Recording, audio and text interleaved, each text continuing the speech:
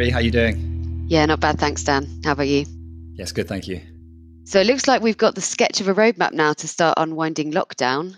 But I guess from our perspective, it feels like we'll be continuing to work as we have been with lots of virtual meetings for some time. I guess it's quite a good thing that we're able to work so easily from home. We've actually got quite a good setup now, haven't we? Yeah, I certainly feel pretty fortunate to be able to carry on doing that, as I'm sure a lot of other people do in our industry. And I suppose at least it means that all the effort I put into my backgrounds for my virtual meetings won't go to waste anyway. Absolutely. All those meetings from a desert island.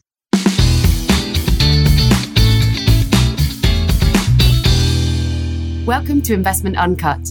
In Investment Uncut, we cut through the noise when it comes to investing. We're digging deeper to try and bring clarity to your investment decisions. I'm Dan Mikulskis. And I'm Mary Spencer. Investment Uncut is brought to you by the investment team at LCP. LCP provide investment advice to some of the largest institutional investors in the UK, including pension funds, wealth managers, and sovereign funds. Find out more at lcp.uk.com. So on today's episode, for a really interesting discussion of UK property and real assets, we welcome LCP's Head of Real Assets, Andy Jacobson. Andy, welcome to the show. Hi, Dan and Mary. How are you doing? Yeah, good, thanks. Good, thanks, Andy. So, Andy, could you give us some background on your role at LCP and what Head of Real Assets means? Yeah, so I am responsible for essentially finding good ideas in infrastructure and property for clients with long-term investment horizons. That covers a whole gambit of stuff from UK property, shops and offices, all the way to airports and renewable energy investments across the world. Before we get into all of that, Andy, why don't you go ahead and tell us one thing we should all know about you that we won't find on your LinkedIn profile?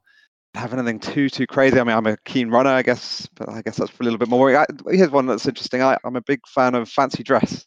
I have a group of friends who really enjoy fancy dress parties, or going out in fancy dress, or going away in fancy dress even.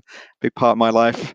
Probably one that I'd like to hide from my LinkedIn profile, because some interesting pictures up there, which are probably best for lots of people not to see. But yeah, certainly I get a lot of fun out of it, and we have a lot of fun sort of getting costumes and doing some fun stuff. Favourite outfit ever? Favourite outfit ever?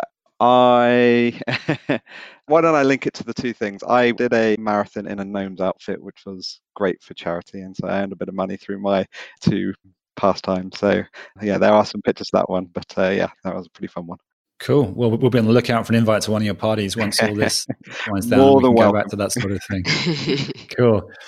All right, well, let's get into the discussion then, Andy. I mean, clearly real assets, UK property, like everything, a lot of focus on that the last few months, all sorts of issues there to sort of dig into. How would you sort of summarize things, for investors, for fund allocators, sitting down, looking at their fund returns, trying to assess where things are?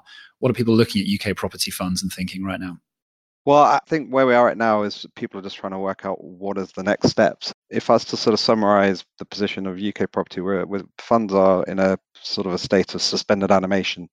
Properties are very interesting assets. It's tangible, it's a physical asset. And so aside from clearly the financial ramifications of the pandemic and what that means for businesses and tenants that use them, property as an investment requires people to interact with it physically. So let's just looking at value as an example. So valuations work on an appraisal basis. That means that surveyors, independent valuers actually have to go in and appraise actual buildings to determine their worth. They also rely quite heavily on transactions actually taking place to get a steer on what the value of property is. Clearly with the lockdown at the moment, that's just not physically possible. And so valuers have not been able to appraise the value of properties in the same way they otherwise would have. What they've actually done, as they've said to those sort of with the valuations they've given at the end of March, certainly they've attached a material uncertainty clause to those valuations, which essentially means they can't reliably give a value of the underlying properties. And as a result, funds, quite sensibly, managers of funds quite sensibly have said that they're not really comfortable allowing their underlying investors to trade on those uncertain values. And so they've suspended funds for the time being until really there's some more clarity on when the lockdown will end. So funds are suspended, which means that investors can't sort of buy or sell their units, but we're still getting some sort of values through. So you can still quote a unit price. There are still performance sort of being quoted, but we just sort of have to be a bit cautious with those numbers. That's correct. So I think the valuers are giving a figure basically using all the information they've got available, which is limited given the circumstances, to give a value. And so I think at the moment I'm treating with caution those property values and what it might mean. I think it's really worth saying, that's a really important point, that at this stage, the reason that funds are suspended is not a liquidity issue. Most often that's the biggest driver of funds suspending trading. It's up until the end of March, it wasn't the case that lots of people were putting in redemption requests to try and get their cash out of property, and that was a driver suspended as purely a function of the fact that there's just not the reliability on that valuation figure. But that said, things are evolving, things are changing, and that figure, the sort of performance figures to date, I think has to be treated with some caution. And what sort of figures are coming through when we look at Q1 performance? So if we're looking at bricks and mortar property, the funds that a lot of clients like to access to property, the fall or the total return over the 3-month period to the end of March was about minus 1.3%, which seems relatively low in the context of that volatility. We are seeing a bit of a differentiation across different sectors within property. So if you recall, UK property funds invest in retail, they invest in offices and industrial. Retail has been the most impacted sector, certainly in terms of what we see in the numbers. Of course, that makes lots of sense because this whole swathes of shops and shopping centres have just shut down completely, are not trading at all. I saw a stat the other day, 85% of the shops in the UK are essentially shuttered up. And so what that's meant in terms of the returns to the end of March is anywhere between a 5 and 10% fall in values for retail, again, depending on the kind of industry that they're invested in. It does look a little bit surprising and hard to reconcile with some of the listed performance, right? You look at the likes of Hammerson and into some of the REITs, real estate investment trusts that invest in retail property. Now, they are levered, aren't they? So they have debt in there, which obviously magnifies things. But still, it looks like a bit hard to reconcile. But then you can always argue which of the two is sort of right and which is wrong. And it's a bit hard to know, isn't it? It is tricky to know, and I think it is very useful to look at listed falls, which have been more significant, you're right, Dan, to get a sort of a steer of a sort of forward-looking measure of what might happen. One observation I would make is that obviously things happen pretty quickly towards the end of March, and so you don't know how much is factored into the bricks and mortar kind of valuations. What I think has one specific difference, I think bricks and mortar valuations would have looked at probably the income projections, certainly in the short term, and that rents are less likely to be coming all in the same volume. That's what we've actually seen. And that sort of short-term factor has been priced into property valuations. But what hasn't been priced in, perhaps to the same extent as listed, as a sort of more forward-looking projections. So what will the impact of recession have on property? How will that impact rental growth going forward? Of course, there's also just a sort of market sentiment, sort of risk appetite kind of function within this, which makes it sort of more volatile. So all those are sort of baked into the listed numbers. So I think it's a useful comparison, something I'm looking at quite closely, but it's difficult to say. I think that the direction or the level of fall will be exactly the same. There are some differences within the two ways of measuring it. Put those returns into context for us a little bit, Andy. So coming into this year, there'd been some issues with UK property funds around the 2016 Brexit referendum, I think, suspended then, and then we'd seen some reasonably positive returns since then. What's the context been like? So, I mean, I think looking long term, property has been a very successful investment. I mean, I think we've had with some hiccups along the way, pretty strong, stable returns really since the financial crisis. I would say over the last sort of 6 to 12 months, returns had been beginning to waver a little bit, whilst income returns are healthy, and that's a key driver of property, just steady income coming in from the underlying properties. We're seeing a reappraisal of valuations gradually, particularly driven with the retail sector. Over a reasonable number of years now, we've been seeing a restructuring of that sector, largely just driven by a significant oversupply of shops, really, and the fact that people are changing their shopping habits, they're moving online, and retail businesses have really failed to that trend. And so retail had been a significantness within the property sector. As a result, we've been seeing gradually declining market values in that sector specifically. Really interesting stat is when I started out researching property 10, 15 years ago, retail was in the region of a sort of 40% component of the index, and now we're looking at more like 23%. So there's been this long-term structural decline which has been impacting property returns. Offset by other factors, I think offices had actually been relatively resilient despite all the Brexit impact or Brexit risks. I think office demand for offices had been relatively strong and had sort of stayed pretty robust, was beginning to taper a little bit, I think, as we seem to be getting towards the end of the cycle. And then offset industrials and logistics and those kinds of business, which have actually very much benefited from some of the trends that retail has suffered from, and actually there's been significant demand for those. So there was a bit of a mixed bag, but the general trend was tapering returns a little bit weaker. And if anything, I think where we are looking at it today, the pandemic's probably going to exacerbate and accelerate some of the structural challenges that we've been seeing in property. Some really interesting points there. I mean, I think it can be easy to sort of jump to looking at retail property, can't it? And those are the ones that seem to be grabbing the headlines. But you make the good point there that that's a dwindling portion of the overall index, and you've got most funds presumably would invest roughly in line with those index sector proportions. So you've got a lot big investments in offices and logistics and industrial sort of hubs as well, which have just different price pressures going on there. Yeah, absolutely. And the thing is, I think that's sometimes missed because obviously what's going on in retail is significant. I don't want to underplay it because obviously has been a driver of returns. But one of the sort of hidden structural themes is the prominence of industrial properties, the strong returns that they've had over the last 3, 4, 5 years, really. And that sort of almost offset a lot of, certainly up until this point, offset a lot of the falls that we've seen. So that is a theme. But of course, where we are with the pandemic, there's a lot of uncertainty out there. And I'd say the expectations that I had when we chatted earlier in the year will have changed as a function of the pandemic and what that actually might mean for the way that businesses use commercial property space. We've spoken a fair bit about how the virus has affected the retail sector particularly, but the other sector, I suppose what I'm thinking here is managers of property funds that have already been looking at that trend within retail and picking out the types of properties, the winners where retail is the loser. How have those sort of sectors fared through the virus so far, acknowledging its very early days? We talked briefly about retail. That's definitely been most impacted just because of the lack of ability to use it. Looking at offices, a little bit more resilient. So if you're speaking to the managers whilst they collected across all their portfolios, most of the rent for the first quarter of the year, rent collection levels are lower Q2 and I expect potentially even lower over Q3. Rent collection levels for offices are around the 80% mark. It sort of depends on the business. A lot of offices, certainly professional service firms, are doing what we're doing right now. They've sort of moved their operations to working from home basis, and they're able to operate on that basis, and obviously then still they're paying their rents.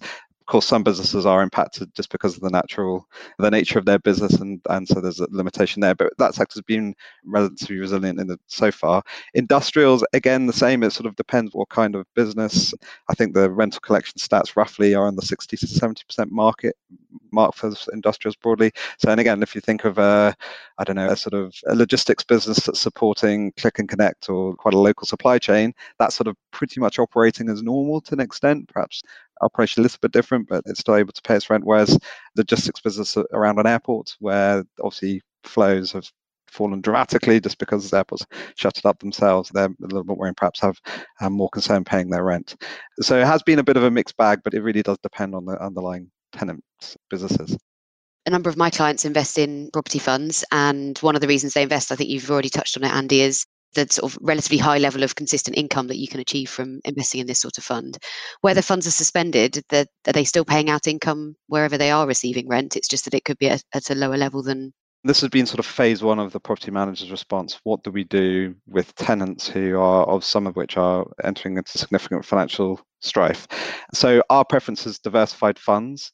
And so it's a mix of different businesses, mix of different sectors. And I think if you look across a rough straw poll of the kinds of funds, diversified funds I've been looking at, rent collection over second quarter is anywhere between 65 and 85%, depending on the underlying tenants and sector exposures. What managers have been doing as landlords, I think I've taken quite a responsible approach. I think for a lot of businesses where revenue's turned off overnight, there's not a lot of businesses that can survive for a long-term period when cash isn't essentially coming the door. And as responsible landlords, I think they've tried to play their part where businesses are in genuine financial strife. They've tried to look where they can help out their tenants to survive the short-term cash flow crisis, given that their cost basis hasn't reduced at all, by looking at things like perhaps moving from quarterly advance payments to monthly advance payments, in some cases deferring rent with the promise to pay that back perhaps in 12 months or 18 months time, or phase that payback over a period of time. In some cases, a rental holiday, or even negotiating aspects of the lease, for example, removing a break option for the tenant in exchange for a rent-free period or something like that. Anything to do to try and help support businesses along those sort of lines. That will mean, I think, that there will be less rental income coming in the door, and distributions within funds will in some cases be lower, anywhere from sort of 25%, perhaps even a bit lower, depending on the nature of the strategy. And in some cases, some funds might actually just turn it off temporarily while they think it's better to retain cash from the fund. So that is going to be something I think we'll see over the coming months. But that's something really good to hear, actually, that they're taking such a responsible approach there. Because I mean, reading things like the business section in the Sunday Times, entrepreneurs, small business owners, lots of restaurant owners are really calling for landlords to try and sort of partner up with them a little bit in getting through this. Because of course, there's limited point in being overly aggressive in the way you enforce things if, as you say, people simply can't pay. And it is nice to hear that they're trying to put forward easements where they can, where they have the ability to as well. I think they see themselves as responsible investors and trying to support businesses, but of course there's a mutual interest in this as well. I mean, I think to the extent that businesses can survive and obviously continue paying rent going forward, that's better for the landlord and the investor. Clearly going into a recession where you're having to find a new tenant for a building that because they default is not in anyone's mutual interest. It is worth saying that one of the key sort of government policies entering into the pandemic is the removal of forfeiture, which essentially means that it was not possible for a short-term period, I think to the end of June, for landlords to remove tenants because of the non-payment of rent. And so that's been a factor of decision-making. And I think most landlords, most managers have wholeheartedly supported that approach, albeit that I think we have to be aware, and they're certainly aware, that some tenants probably are taking advantage of the scenario. They're not obligated to pay rent and they've got that protection. It means that some are incentivized perhaps to not pay rent or try and negotiate on their rent obligations when they otherwise could still pay. And so managers are very aware of that. So the phrase they used to be is they will make rental concessions if appropriate. So that's where they're trying to get that balance right. Yeah, that's a good point you make there, because the landlord-tenant relationship can be easily sort of characterized as kind of having this sort of old-fashioned idea of sort of an exploitative rent-seeking landlord and a kind of, the poor old tenant sort of thing. And be as often these days where you would have a pension fund effectively as a landlord and a tenant that's owned by a US private equity company, let's say. And so you've got to guard against those situations where the private equity company just says to all their firms, right, just stop all rent because that's the low-hanging fruit and we can just put it back to the landlords, right? So that's a tricky one, isn't it? It absolutely is. And I think that's something managers are really cognizant of. And you mentioned sort of private equity firms, and obviously that ownership model in parts of the UK property sector is sort of popular. And I think it's fair to that some landlords have been really aggressive with it. And so I think it's responsibility of the manager protecting the fiduciary interests of the investors we advise to make sure that they're wise to that and sort of looking out for their investors insofar as not accepting or considering rental concessions in a sort of considered kind of way. Andy, just going back a second, I mean, we've talked a lot about this particular crisis, but I mean, you wrote a piece earlier in the year, I think it was February, we'll link to it in the show notes. And obviously there you talked a little bit about the general trend in UK retail property anyway, which really goes back quite a long way. I mean, I think we had some data in that piece showing that about 20,000 stores have closed in the UK over the last decade. This was before the start of this year. So things like Debenhams have closed a lot of stores, BHS, Marks and Spencer, lots of big names as well as small names, which was clearly affecting the high street at that point. So how do we see the continuation of that trend now with what's happened? I think in terms of looking at retail, I think it's going to accelerate possibly the structural change that we're seeing. I think it's going to be a little bit of a survival of the fittest. Certainly the weakest retailers, this might push some over the edge. I think we're going to see some ruthless cutting within other retailers, refinancing of the sector. And to be honest, I think unfortunately, the pandemic is only, I think, going to exacerbate some of the issues that we've seen within retail. If anything, one of the sort of longer term considerations I think that I'm certainly thinking about as a researcher of property is what this might mean for the future. The reality is that I don't know how the impacts of the pandemic long term may change the way that businesses like to use space. So the simplest form, as a landlord of property, you are a seller, provider of space to occupiers who use it. And if users in the future are looking to change the way they use that space, that obviously has an impact on me as the seller because I have to make sure that it's useful. An obvious example in that is within offices. I think a lot of people have been surprised by how well generally professional firms have adapted to working online, agile working. Certainly, the fact that we're having this podcast remotely is something I didn't even think was possible, if I'm honest, right to the pandemic. And so what might that sort of trend mean for the future of offices going forward? Now, at its simplest form, you may think, well, some really skeptical CEOs might be looking at how successful this is going and think, actually, maybe this is something I can build into a way that my staff work on an ongoing basis, so that perhaps that means that I might require less office space. I can sort of make that argument. But then if you look at the flip side, well, a trend that we've been seeing in offices is sort of co-working and sort of hot desking and sort of reduce the amount of office space. But in light of COVID and what that might mean in terms of people working together in certain space, perhaps people will be less comfortable hot desking. Perhaps people will be less comfortable working so closely. So that's a sort of opposite trend. Then you look at something like productivity. I think this is fine while we're working over a short-term period from home, but if this is a long-term solution to the way people work, what will that mean in terms of productivity? Will CEOs be concerned about that? So there's all these sort of bits that are being thrown into the mix just because of this one issue, which may well ultimately impact the way that people decide to use offices going forward. And that's something that I think is going to have to evolve and develop. I'm thinking, certainly I'm beginning to start on that based on the conversation I'm having with managers. One idea that I keep reading about is this idea of turnover-based rents. I think this is more in retail space, where rents would be linked to a shop or a retail space's turnover as opposed to, so I guess it's a bit more like somehow owning a sort of slice of equity in the business rather than a fixed payment. What do you make of that, and what are managers saying about that? I read an article in the Times which I think stemmed from a conversation from the property leader within Sports Direct. So a little bit skeptical of the source, given, of course, they obviously, Sports Direct take a notoriously aggressive approach with the landlords. I think one sort of high level risk I'm concerned about is this balance between the landlord and the tenant. And I think that's something that we've already seen. If you just look at the removal of forfeiture that we've seen in the last 3 months, that's already a strengthening of the tenant's hands, as it were, albeit it's a short-term measure and sort of made sense given the consequences. Turnover-based rent is obviously mentioned in this article.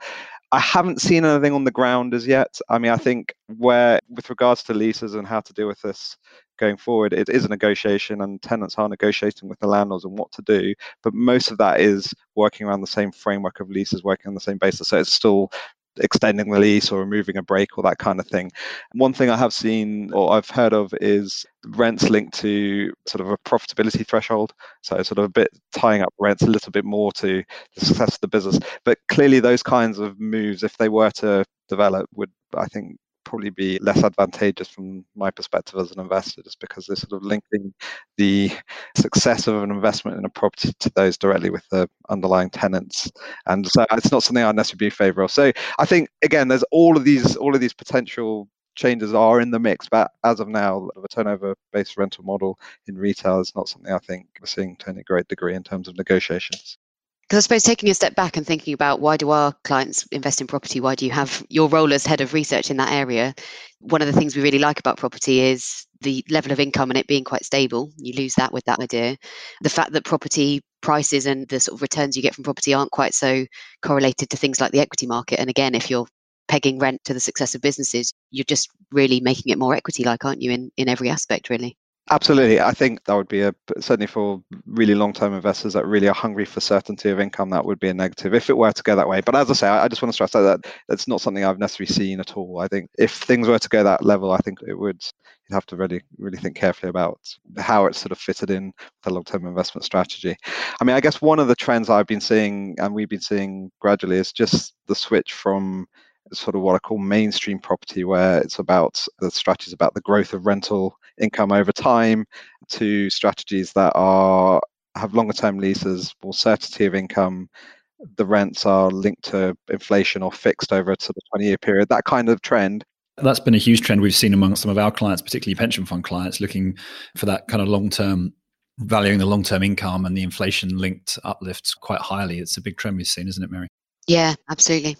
Something I've sort of seen in terms of just demand, in terms of where we're sort of getting requests for help with sort of property selections, that sort of desire for secure income has been a sort of key prevalent driver of making allocations. I think that trend was happening anyway, and any sort of change systematic to the extent we've talked about in sort of mainstream property would sort of, I think, accelerate that trend towards more certainty. The other area that you've previously highlighted is moving away from a UK focus. Have you got a feel for kind of how property globally has been impacted by COVID, but also some of the structural trends we've been talking through? some of the trends are still there. I think what's going on in retail was impacting different parts of the globe in similar ways to a greater or lesser extent. Some of the sort of perhaps medium to long-term structural pressures and offices, I think, will play out. I guess I still have a preference for allocating globally insofar as you're diversifying your exposure to different property cycles, different demands for property in a way that you can't really do if you're focusing on just the UK market.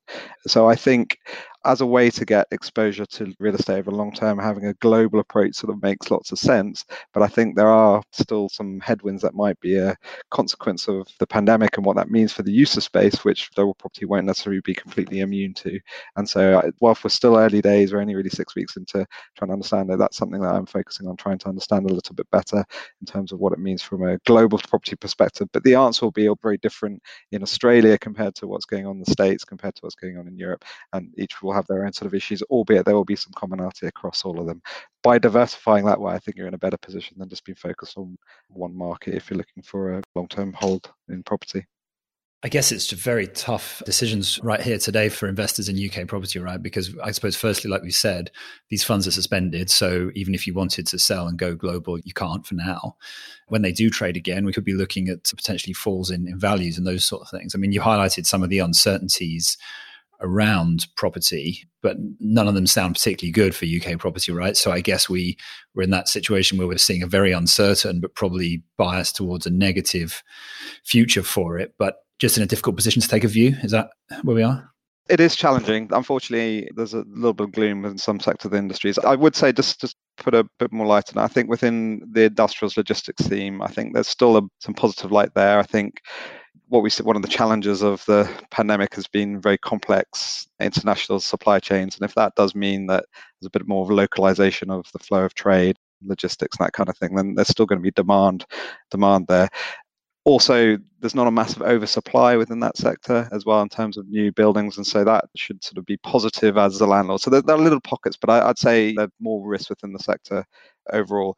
I think you're right, Dan. I think the broad expectation is there might be some more future performance looking out for the next few months. There might be some falls to look out for. For example, I've seen one prominent UK forecaster predicting a sort of 10% kind of fall if we enter a normal recession. There are risks around that. I mean, if things are more uncertain, for example, we have perhaps waves of different lockdowns or that kind of thing, and how that might impact business, it might be more severe than that. So I think the scenario in that case was more like a sort of 20% kind of fall over the next couple of years. There's not a lot clients can do at the moment while we're in the state of suspended animation. But one of the things I think we just need to always be wary of is that whilst a lot of clients access property through funds that are traded regularly, it's not a liquid asset class. And I think if we were to see a significant amount of redemptions as and when the property market does open, these funds can trade.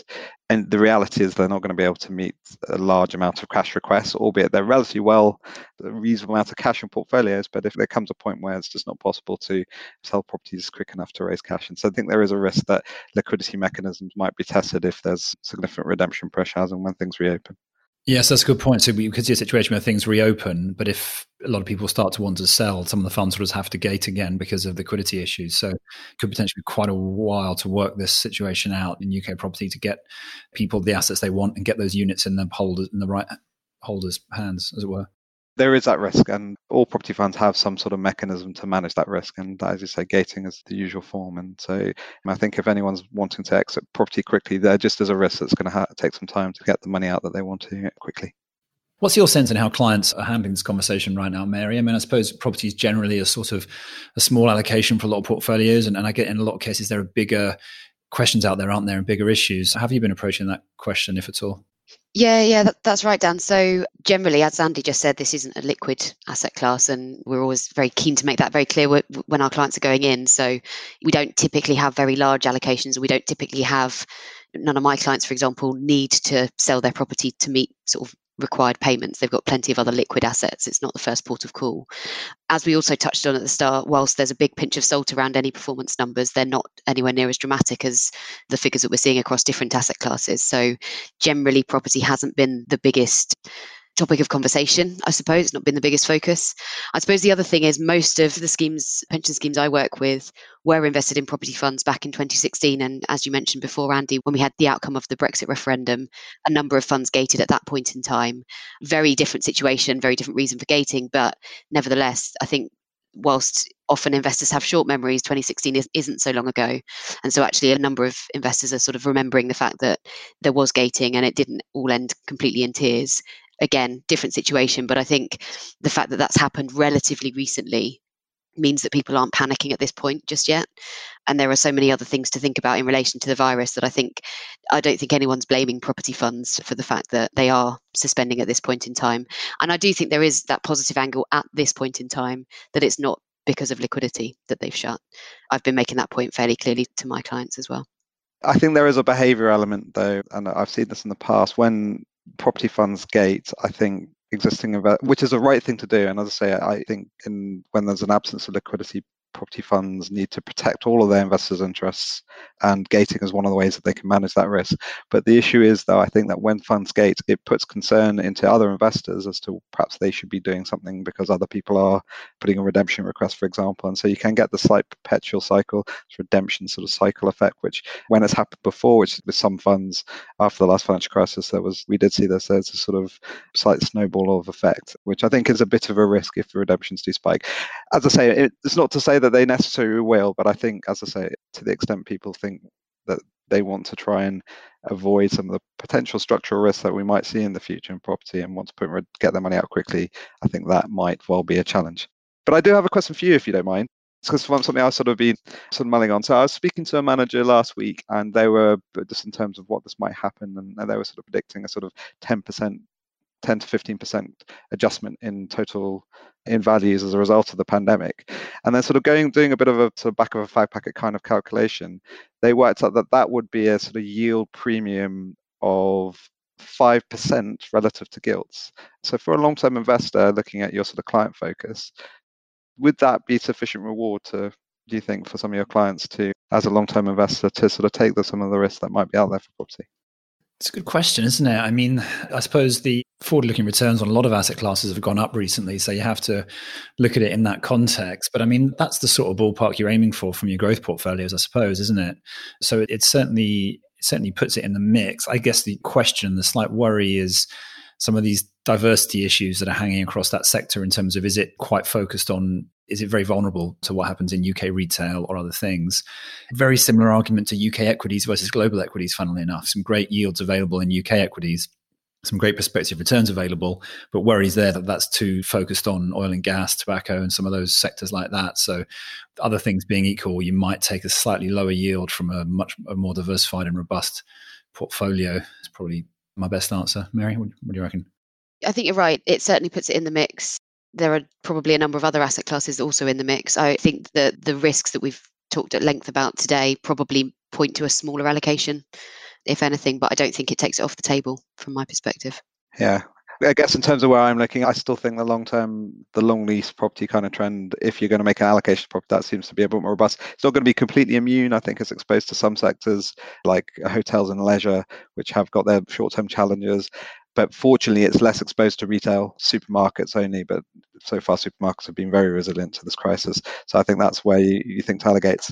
But potentially, one thing I'm thinking about, and I know some of my colleagues have thought about as well, is lending, property lending as well. Feels like this is a bit of a lender's environment, and perhaps that's another way to get property exposure by being a property lender. Certainly, it feels like there's more strength or more options for you as a lender in this environment than perhaps prior. So that's something else to think about.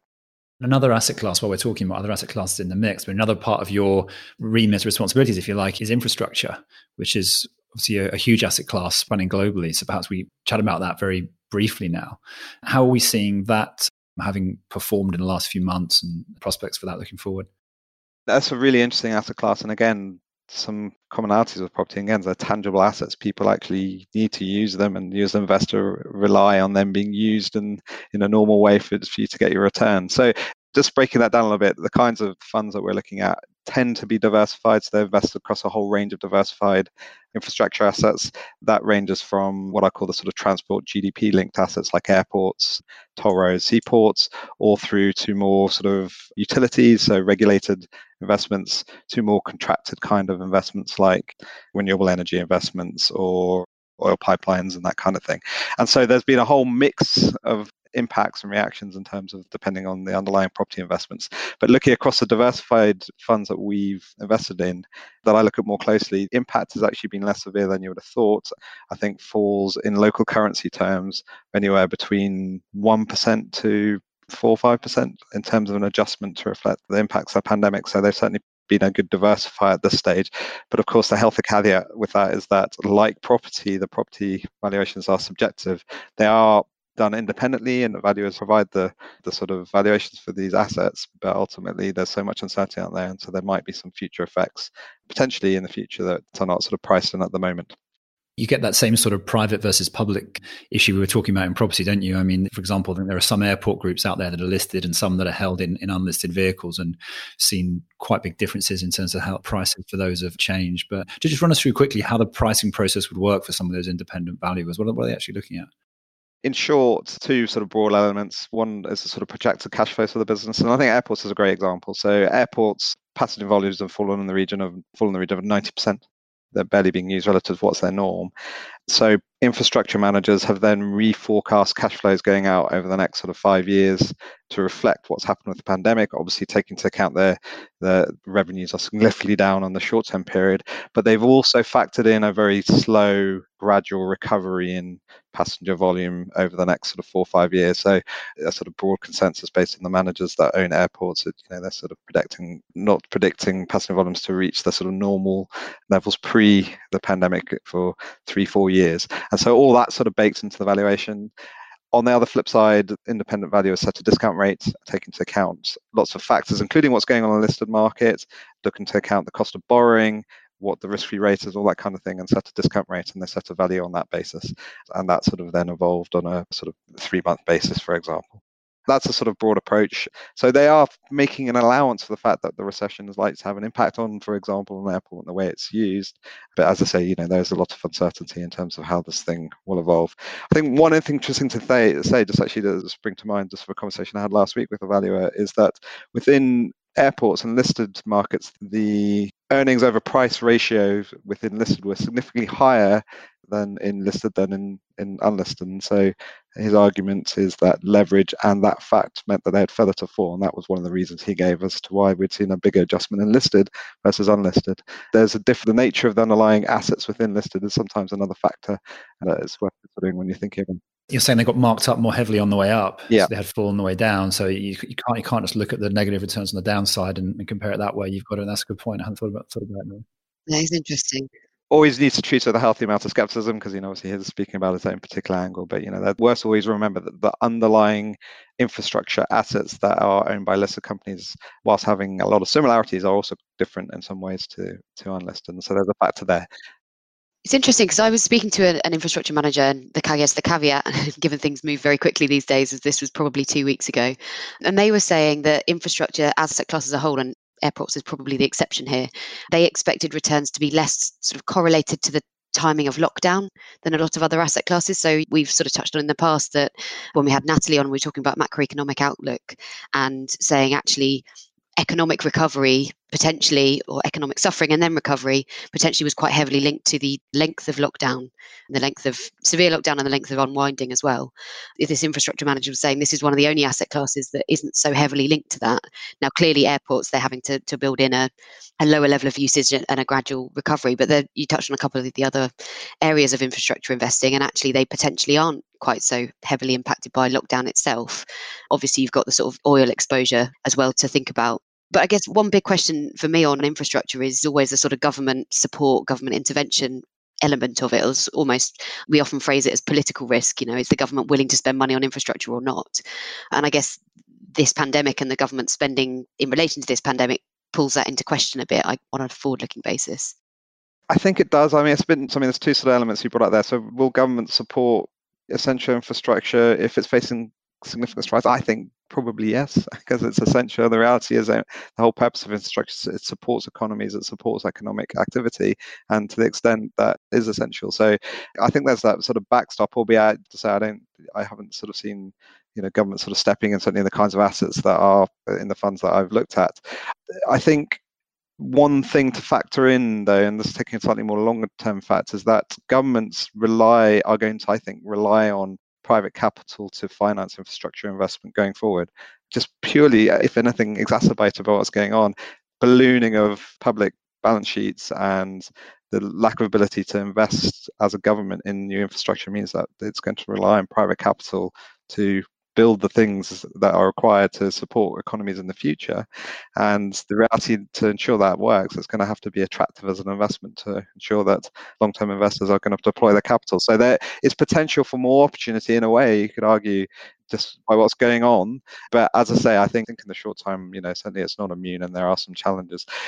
But you are right, and this is the last point you say that it's a diversified mix. So if you're owning a utility company, so if it's water or energy, they're still being used in the same way, and so the revenues for those businesses aren't impacted. Same way with renewable energy. Again, it's a broad mix. Some depends on the kind of underlying investment, but as a broad mix, it's contracted income. People are still using power in a way. To some extent, the fact the sort of peaks in the afternoon are even higher. It's because people are working from home. A lot of these sort of infrastructure businesses are still generating revenues, and so in a diversified portfolio where yes, you've got exposure to transport infrastructure, which is impacted in the short term, but you've got other investments in there which are definitely more immune. It does mean that your point about the fact that the sort of lockdown and the sort of short-term impacts means that infrastructure is a little bit more immunized, I think, is a fair one. Hence, I think why we've seen that in the returns. But as I say, I do want to caveat that there's still some uncertainty out there, and it'll be interesting.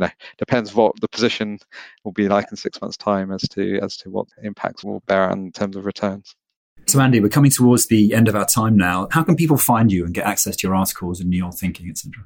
You can find me certainly on the LCP website. I'm going to link there. I'm also on LinkedIn. You can certainly reach out to me on there as well if you'd like some further information. Great. And do you have any recommendations for the listeners in terms of kind of books, articles, podcasts? One book that I've read recently, and I want to understand what's going on within this issue with global warming and the impact that's having on our world. I read a book called Uninhabitable Earth, which was written by an author who doesn't call himself an advocate of what's going on in global warming, but he's a writer and he's sort of trying to represent the impact of global warming has had on communities across the world. And he wanted to represent his experiences within a book and try and set out what he's seeing now at a sort of more local level and how global warming may impact communities and people's lives over the period. Just to sort of set out in a more readable context what the risks there are. And I have to say it was a hard read because, from my perspective, it certainly opened my eyes to what some of the sort of worst outcomes of global warming. I think with it being such a prevalent issue, obviously an investment as well. So I felt like I just wanted to really try and understand the human side of it. And it was tough to read, but I think worthy. That book has got quite a lot of profile recently, hasn't it? I haven't read it, but I think it's been in some of the bestseller lists. Yeah, it has. It has. I need to have a look. I was seeing a physio actually. Can't run at the moment, so I'm getting a bit of treatment. He recommended it to me, and as I say, I'm not going to pretend it was an eye-opening read, and I wouldn't say necessarily pleasant, but I felt that it was something I wanted to understand better, just given that it's so much in public narrative at the moment. Yeah. Great. So Andy, now it's time for our speed round. Ooh. The context of the speed round is you can be given a series of choices between two things, and in each case, you have to say which of the two you back for the coming decade. Okay. Now, of course, we aren't going to hold you to any of these answers, but we kind of might. You can choose to expand on your answers or not, or just move on. Okay. So, speed round. Which of the following would you back for the next decade? Active or passive management? Passive. It does depend. I preference passive, but obviously it doesn't work. Okay, all right. We'll let you have that. Developed or emerging markets? Emerging markets. US or European equities? Probably US equities, I think. Economics or computer science for a degree? Computer science, definitely. That's sort of career of the future. Ed Sheeran or Justin Bieber? Definitely Ed Sheeran. I get a lot of banter from my friends for my Ed Sheeran. I've actually seen him live, so. That was the quickest answer yet. Strictly or Love Island? Neither. Fair enough. AI, threat or opportunity? Threat, I'm afraid. I just think the risk to a lot of people's jobs will be one of the challenges of the future. Thank you very much. And finally, Andy, what do you think is the most underappreciated thing in investing? I think implementation and thinking really hard about how you implement strategies is just so important. The reality is that you can come up with a really great investment idea, but if you actually put it in place poorly, certainly from a time perspective, it takes a long while to do it, but certainly from a cost efficiency perspective, it can actually damage, obviously, part of the reason for going into the first place. So I think that's something I'm passionate about and something I think about a lot. So Well, Andy, thanks so much for the time you've given us today. Really enjoyed the conversation around real assets and property. Good luck with your running. And I'm going to be looking forward to my invite to your next fancy dress party. As long as you wear something interesting. So thanks, guys.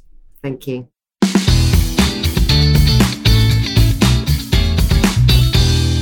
Our podcast is for information and marketing purposes only and does not constitute any form of investment or financial advice. For more information, please refer to our marketing privacy policy on the LCP website.